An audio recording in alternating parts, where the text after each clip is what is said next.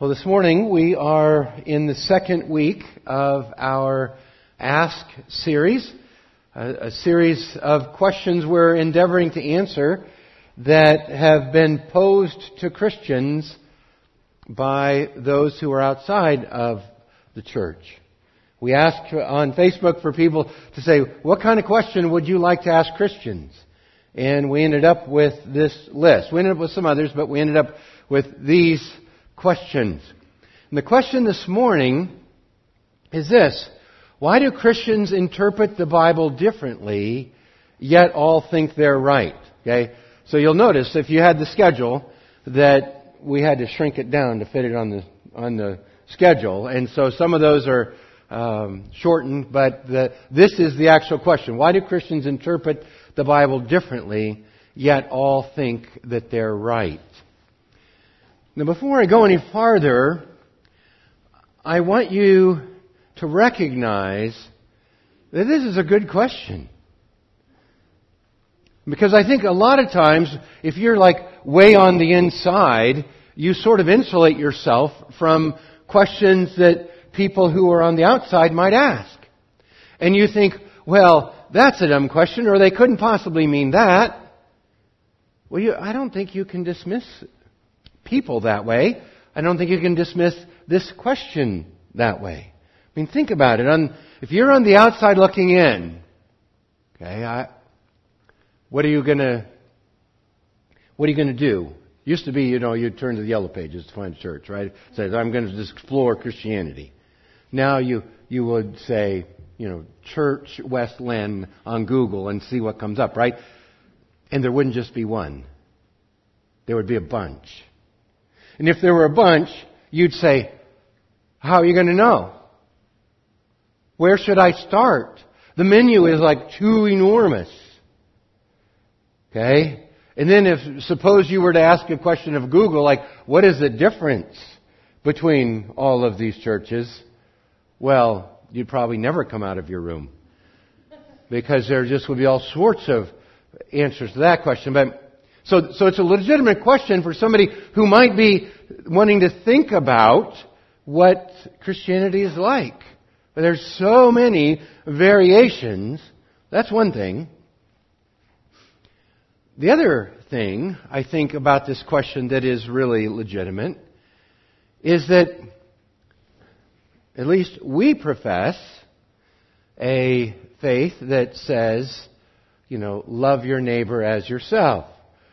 We would quote some Bible verses, which you'll see a little later, that say you should have a spirit of unity.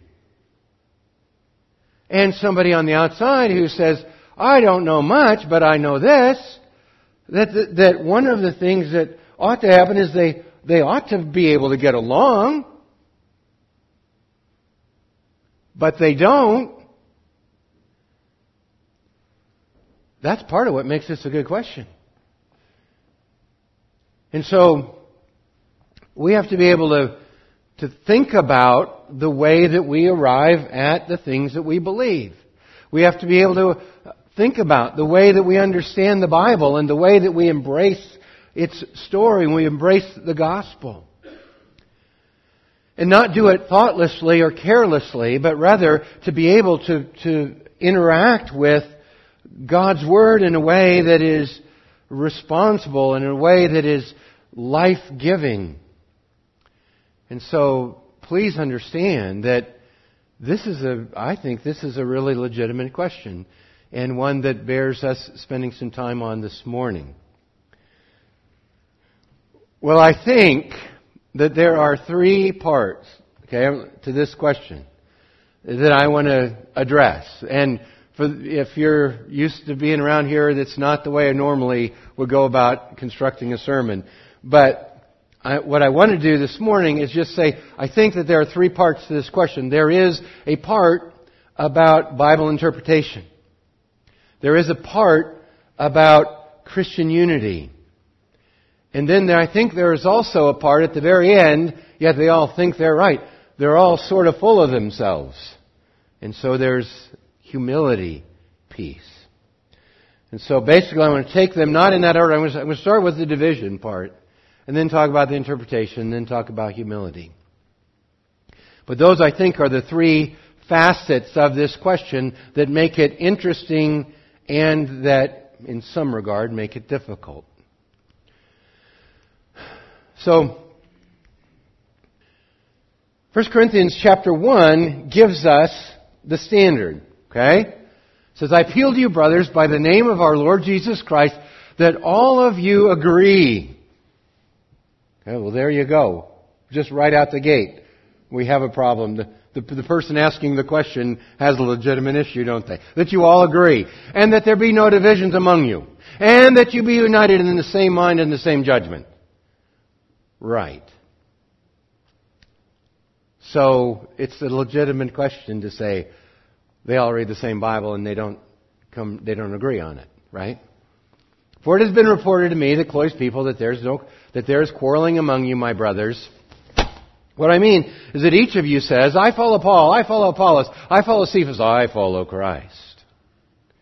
Is Christ divided?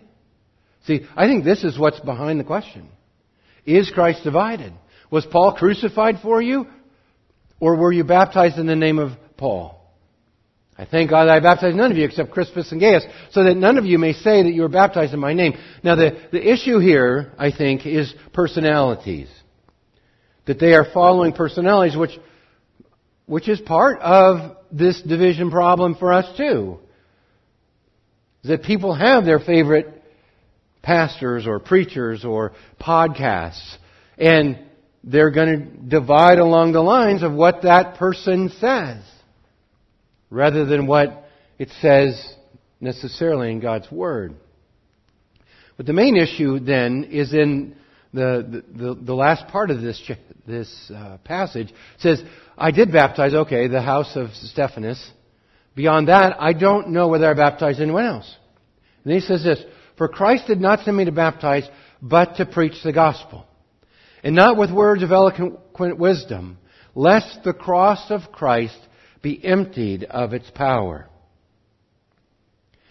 And so, I wanted to go to this text because it acknowledges the problem. And it acknowledges that the problem is not okay. Is Christ divided? Well, of course He's not divided. But what it does do is it also says that there is a center that must hold. There is a center around which it's okay if you must divide. In other words, it's about the gospel. It's about the news that Jesus Christ came, that Jesus Christ lived a perfect life, that He died, was buried, and rose again so that you might be forgiven and reconciled to God. That's what's at the center. And that's the center that must hold. There is a sense, I imagine, in which this question makes some assumptions about the nature of Christianity that are not helpful. Suppose this question was asked by someone who was on the other side of the world, which I suppose if it was a Facebook question, it could have been, right? And they assume that the United States is a Christian nation and therefore divided about things. Well, you would also probably respond that way and say, not everyone who claims to be Christian is Christian. Okay, just because they live in the United States doesn't make them Christian. That there are some people who hold other opinions who have not submitted themselves to Jesus as their Savior and Lord.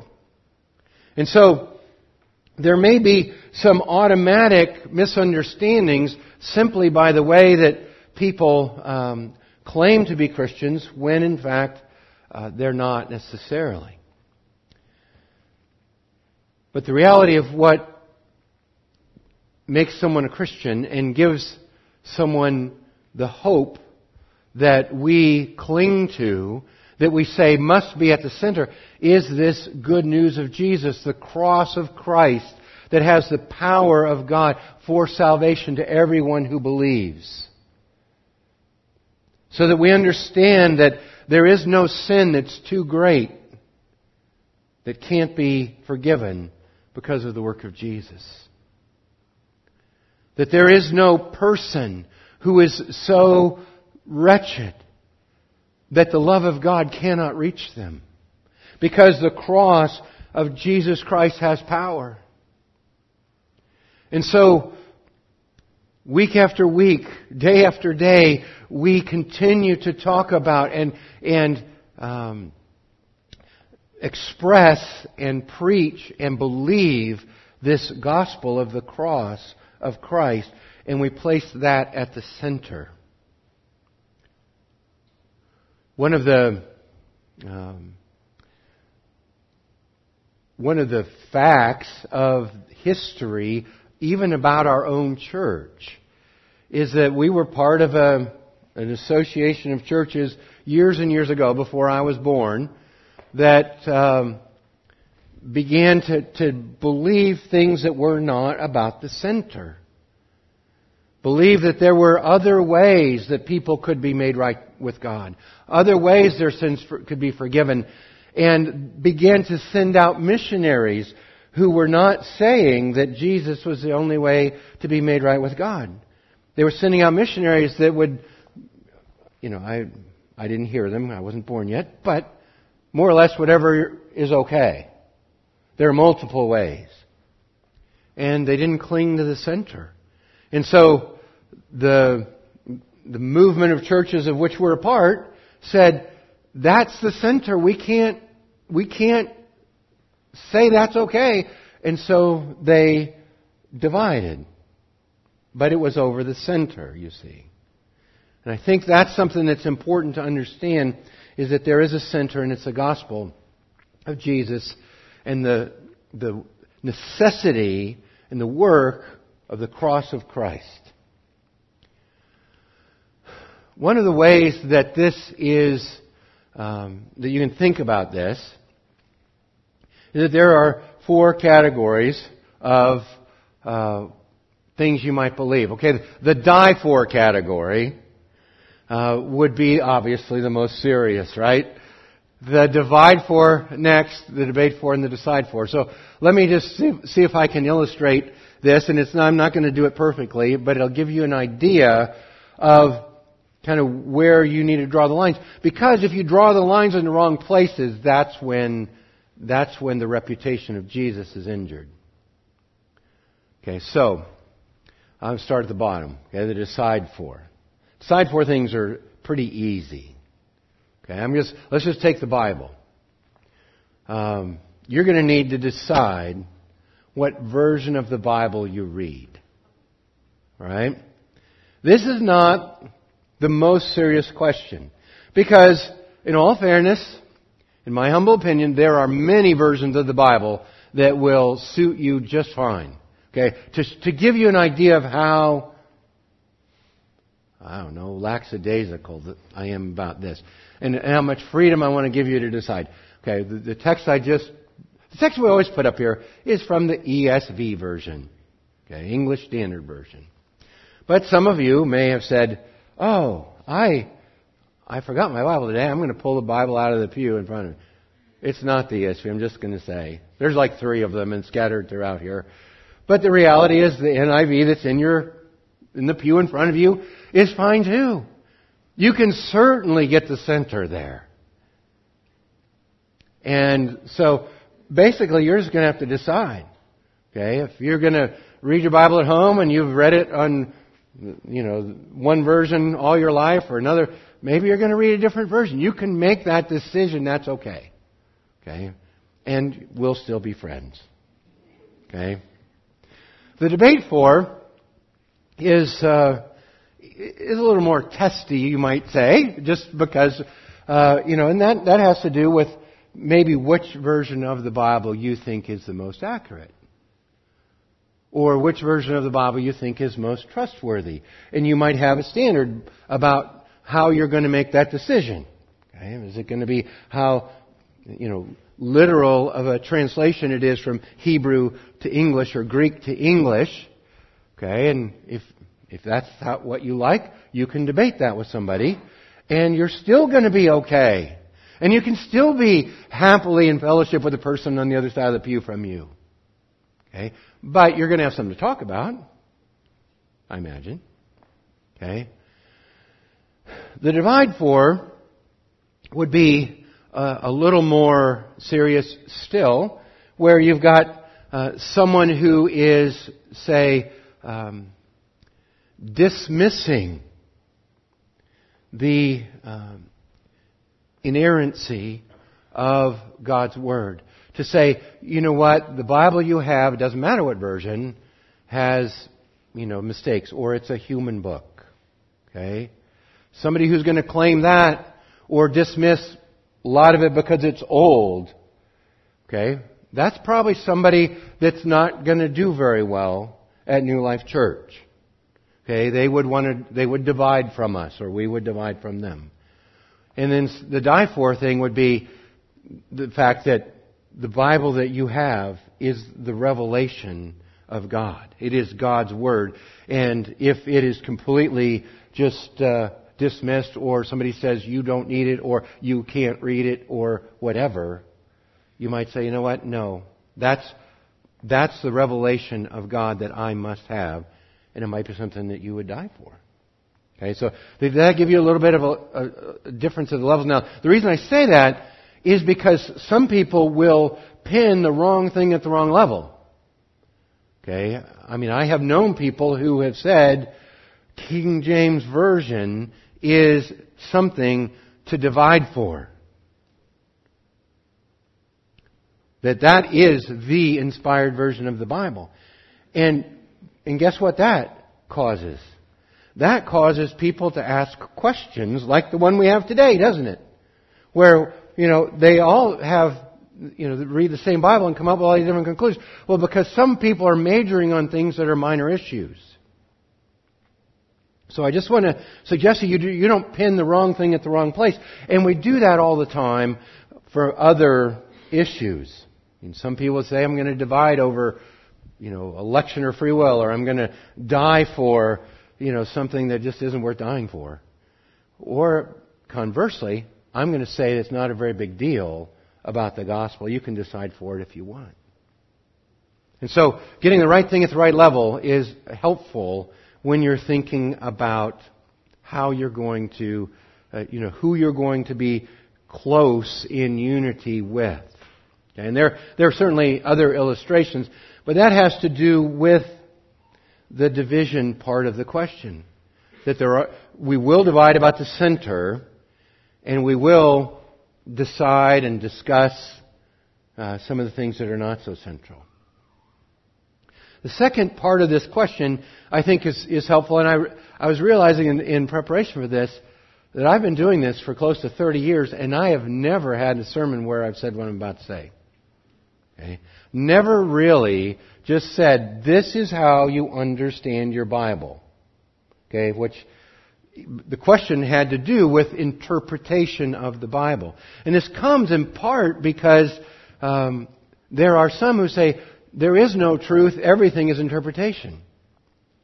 And we wouldn't say that. We would say there is truth, but you must understand that truth or interpret that truth correctly. And this is why we would say it that way. In 2 Peter chapter 1 verse 16 it says, for we did not follow cleverly devised myth. It's not just something people made up. When we made known to you the power and coming of our Lord Jesus Christ, there's the center. We were eyewitnesses of His majesty. Okay, so imagine that. They saw Jesus. When He received honor and glory from the Father, and the voice was borne to Him by majestic glory. And then, whoops, I don't know how this happens. This is the voice. It said, this is my beloved Son, with whom I am well pleased.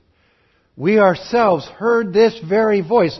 So they were eyewitnesses. They heard the voice born from heaven, for we were with Him on the holy mountain. This is Peter who is writing this. And then he says, but we have something better than eyewitness hearing the voice. We have the prophetic word more fully confirmed, to which you do well to pay attention as to a lamp shining in a dark place until the day dawns and the morning star rises in your hearts, knowing this first of all, that no prophecy of Scripture comes from someone's own interpretation. So people did not make up what's in your Bible. Right? This is not just some old dude sitting down deciding to write something. That's not how you got your Bible. Rather, he continues, says, for no prophecy was ever produced by the will of man. But men spoke from God as they were carried along by the Holy Spirit. So the Holy Spirit is the author of your Bible. Okay? Using, the personality and the person of the author. Over, hundreds of years, multiple continents, the theme runs together because the Holy Spirit is the author of the book. Okay? And the book contains the center about Jesus Christ. Okay? The way that we think about interpreting this, it does need to be thought about. It does need to be careful. And so I hope that you will be careful when you read your Bibles. In Acts, the church from Berea, they were commended because they paid attention. It says, the brothers immediately sent Paul and Silas away by night to Berea, and then they arrived there. They went to the Jewish synagogue. Now those Jews were more noble than those in Thessalonica. They received the word with eagerness, examining the Scriptures daily to see if these things were so. In other words, they made it a priority to understand the book that you have in front of you. Okay, that's what I hope you will do, is examine it daily. Understand the book. Here's another example of this in the Scripture. In the book of Nehemiah, they had come back from exile, and they had, in some respect, recovered the Scriptures. And so they read from the book, from the law of God, clearly. And they gave the sense so the people understood the reading.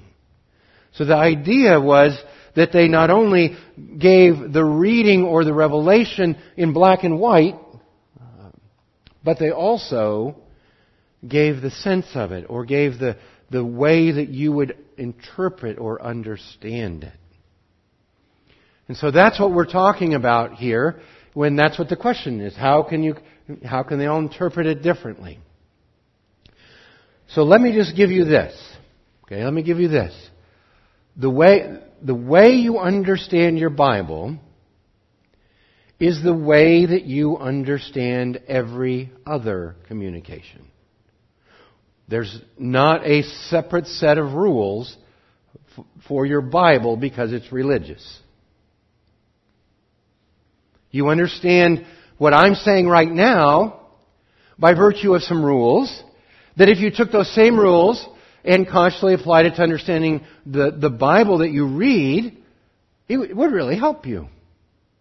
Okay?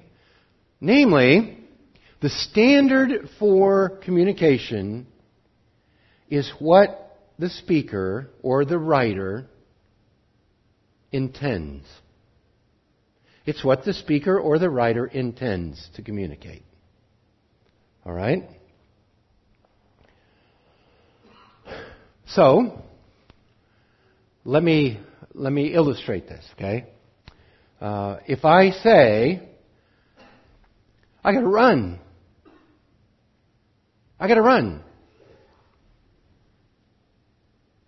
How do you understand that? Okay? It's a simple enough sentence. In fact, it's hard to get a sentence any simpler than that. And it's hard to get one that can be understood in more ways than that one. Right? You got to understand the words. Okay? So you'd say, run. Run. What are we going to do with run? Okay, run is something that's a little faster than walking, generally. Right? So you're going to take that as sort of your central meaning. You're going to try and understand it. I got to run. Well, you might think, aha, Pastor Scott is on a physical fitness kick. Okay? Now, and you could possibly understand that. Except that it's Sunday morning in church and I'm not going to go jogging right now. Okay? what do you need beyond that? You need to know that the Word has some range to it, right? That run isn't only jogging or sprinting. That run is sometimes used metaphorically. Like if I get a snag in my sock, I might have a run there. And I'm just confessing it to you this morning, I have a run. Right? That'd be a little weird. But it could be the case, right? Based on that sentence. Or it could be, that I said this yesterday, not today. So a little historical context might be helpful, right? I was coaching a softball game yesterday. And I said, I got to run. Yay for our team, right? Could be that. But I also had to leave that softball game early. And so I told him, I got to run. But I didn't set out jogging. I got in my truck, right? You're thinking, how in the world can we possibly understand the English language? But see, what I'm saying here is that you have this exact same problem in real life all the time. And you've got to figure out, okay, how am I going to do this? And so let me just give you some simple ways that I think will help you do some interpretation. Okay, the first thing you have to understand are the words. Okay, what do the words mean? What is the range of meaning inherent in those words? And, for instance, I brought this up to my life group last week, and somebody suggested that, they had read their Bible, and they had they picked the word sleep out. Okay? Sleep. Now, you know what sleep means. Some of you are doing it right now. Sleep sometimes is used, okay, the range of meaning in the Scripture, for death. Right? There are some who sleep. Okay? We would need to understand the range there in the word in order to understand it when it's used in various places. But what's happened is that some people say sleep means sleep. And they build a doctrine of soul sleep on a particular word, not allowing for its full range of meaning. And so there would be a sense in which even that very thing right there is a divide for issue, because they've misunderstood or inappropriately understood a word and built something around a word. Another would be, you have to understand the paragraph. So you get a little more context. This would have really helped you with my whole run illustration, right? If had a little more context. You don't need a ton, but you need a little more. Okay, one of the places that this helps you as you are reading your Bible, one of the things that I hear all the time is that where two or three are gathered, right? We like to say that, where two or three are gathered, okay? And we understand those words, two or three, okay, together, no big deal. Words are easy. Where two or three are gathered. But what if we looked at the paragraph? Okay? We'll be a little more careful about saying that if we look at the paragraph. The paragraph has to do with conflict and church discipline. So the paragraph that's in Matthew 18 has to do with your brother offending you, and you go to your brother. If your brother doesn't hear you, you take two or three witnesses, because at the mouth of two or three, something is established, and where two or three are gathered, there's God in their midst. God will help you reconcile with your brother or sister. God will help you rebuild those relationships. You can be courageous and not let the bitterness fester. That's what that means if you get the paragraph, you see. And that helps us. That really helps us. Okay? There's a bigger context. Okay? Genre is just the fancy way of saying what kind of speech or what kind of literature is it? Is it poetry? Is it a proverb? Is it apocalyptic literature like Revelation? Think about that. Okay, you take the genre of Revelation. Okay, you've got a dragon. What are you going to do with the dragon? Is it going to be A literal dragon? Have you ever seen a literal dragon? Is it going to be a cartoon and you're going to learn how to tame your dragon? What are you going to do with the dragon? Okay, maybe the kind of genre it is, the kind of apocalyptic literature, highlights the fact that it's a different kind of usage. It's a metaphor, or it's a picture, or it's an illustration of the character of this person. Okay? Or the genre of Proverbs. Several built, life verses on Proverbs. A proverb is simply the way that things normally work. And so, a stitch in time saves 9. That's not from the Bible. Okay? What kind of proverb is that? Will a stitch, if you get the stitch in time, is it always going to save 9? No. Generally, it's going to keep you from having to make other stitches. So, a stitch in time saves 9. That's the way that things normally work. So, get the stitch in there as quick as you can. Same thing with Proverbs in the Scripture. Okay? That's the way that things normally work. That's what we mean by genre. Okay, and there's more to say there. Okay, I'm going to have to keep moving here. The book of the Bible. How does the book of the Bible help you? The book of the Bible helps you because if you have a book that is a historical narrative, say, like the book of Acts. Okay, have Acts is the full title, at least in my Bible, is Acts of the Apostles. Okay? It's what they did. What they did is the story about what the church did. Okay, now that may not sound very profound to you. But many people would take the book of Acts and they'd say, oh, it's the book of Acts. It's about what the church should do. Or what the church should expect every time. That's not the book of Acts. The book of Acts is what the church did when it began. It is a description, not a prescription. Because of the kind of genre it is, because of the book. Okay, and there are other places you would be informed by the way that John writes or Paul writes, or the purpose of, say, the book of Job, or why Psalm 1 is the first psalm in the book of Psalms. There's all these book-related ideas. Okay? Ecclesiastes is another. Eat, drink, and be merry, for tomorrow you shall die. Okay? Great. What did you get out of church today? Okay? You need to know that there is a certain genre, and the book of Ecclesiastes is wrapped in a perspective that includes God, but the center of Ecclesiastes is life without God. And you know what? If you got life without God, that's the best you have. Right? Is eat, drink, and be merry. So the book matters. Old Testament, New Testament, where you are in the progress of God's revelation matters. Okay? It matters if you are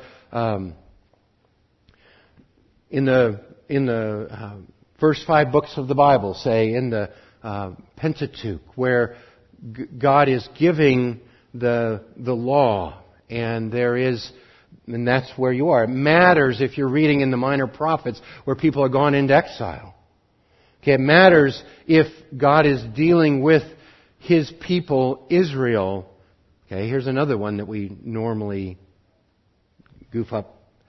That if my people who are called by my name shall humble themselves and pray and seek my face. Okay? He's not talking about America. He's talking about Israel. Okay? Israel, who is by definition, the people of God. That's who he's talking about. And that matters as you understand it. And so what we're going to do is we're simply going to apply some of these simpler rules to the way we interpret. And then the other thing that will help you get the right thing is a historical context, which just means outside of the Bible, is there anything there that informs us? And, there are a number of things. One of the first things that comes to my mind are weights and measures. Like somebody gives a denarius, how much is it? Or something's a cubit, how much is that? You're going to have to probably get that outside in your notes in your Bible or somewhere. And the historical context helps you. It helps you to know who the Assyrians were or who the Babylonians were, who the Philistines were, those sorts of things. So there's more to say there, but this would be the way that you would have to understand me when I'm speaking. This would be the way that you would have to understand the Scriptures as you read them. And it's harder, in all fairness, it's harder reading your Bible because you are separated from the writer by time and space and language. And so you need to work more carefully at it, really, is the thing. And so the reason I bring this up, is our standard is we're doing our best to understand what God intended as He wrote the Scriptures. If we miss that, we miss it. Okay? We're aiming for the same thing. Somebody else misses it in a different direction. Okay? Is there going to be complete unity? Probably not. We think that God's saying something different. But it's not God's fault. It's the fact that we haven't understood by using a process something like this. We have misunderstood what He said. Just like you misunderstand me on occasion. Okay? So it's just the process of human communication, and we're still aiming at what did the author mean when he communicated. And then, I think the last piece is they all think they're right in the question. And I just want to submit to you, especially as you are interacting with, well, not especially, if you're interacting with another human being. How's that? I was going to say especially on the outside, but really, people inside too. Show some grace and humility and gentleness. This is Ephesians chapter 4, and it emphasizes why we get out of joint in the wrong ways. I therefore, prisoner of the Lord, urge you to walk in a manner worthy of the calling to which you've been called, with all humility and gentleness, with patience, bearing with one another, in love, eager to maintain the unity of the Spirit in the bond of peace. You see, sometimes, especially if it doesn't concern the center, it's more important, the person is more important than the idea. The person is more important than being right. And frankly, I'm going to tell you this, it's harder to be humble when you're right than it is when you're wrong. And I want you to be right, but I also want you to be humble. And so, live in a way worthy of the Lord in humility and gentleness. And then notice what it says here about the outcome. There's one body and one Spirit, just as you were called in one hope that belongs to your call. One Lord, one faith, one baptism, one God and Father of all, who is over all and through all and in all. God's interest in this is that He has revealed Himself to you. He's revealed Himself in some measure in creation or natural revelation. He has revealed Himself in the Bible in special revelation so that you might know Him. He wants to be known and He wants to be loved and He wants to have a relationship with you. So much so that in His revelation He tells us about His Son who came to live and die and rise again so that you might be reconciled to Him. This special revelation of God matters because it tells us what is at the center. It tells us what we must cherish and hold on to. And then I appeal to you to know and understand what He says, but to do it with humility and gentleness. Choosing the appropriate level of certainty on the things that you believe so that you might show before a watching world the unity that comes to the people of God because the Spirit of God is among them and because they are united to one Christ. Let me pray for us.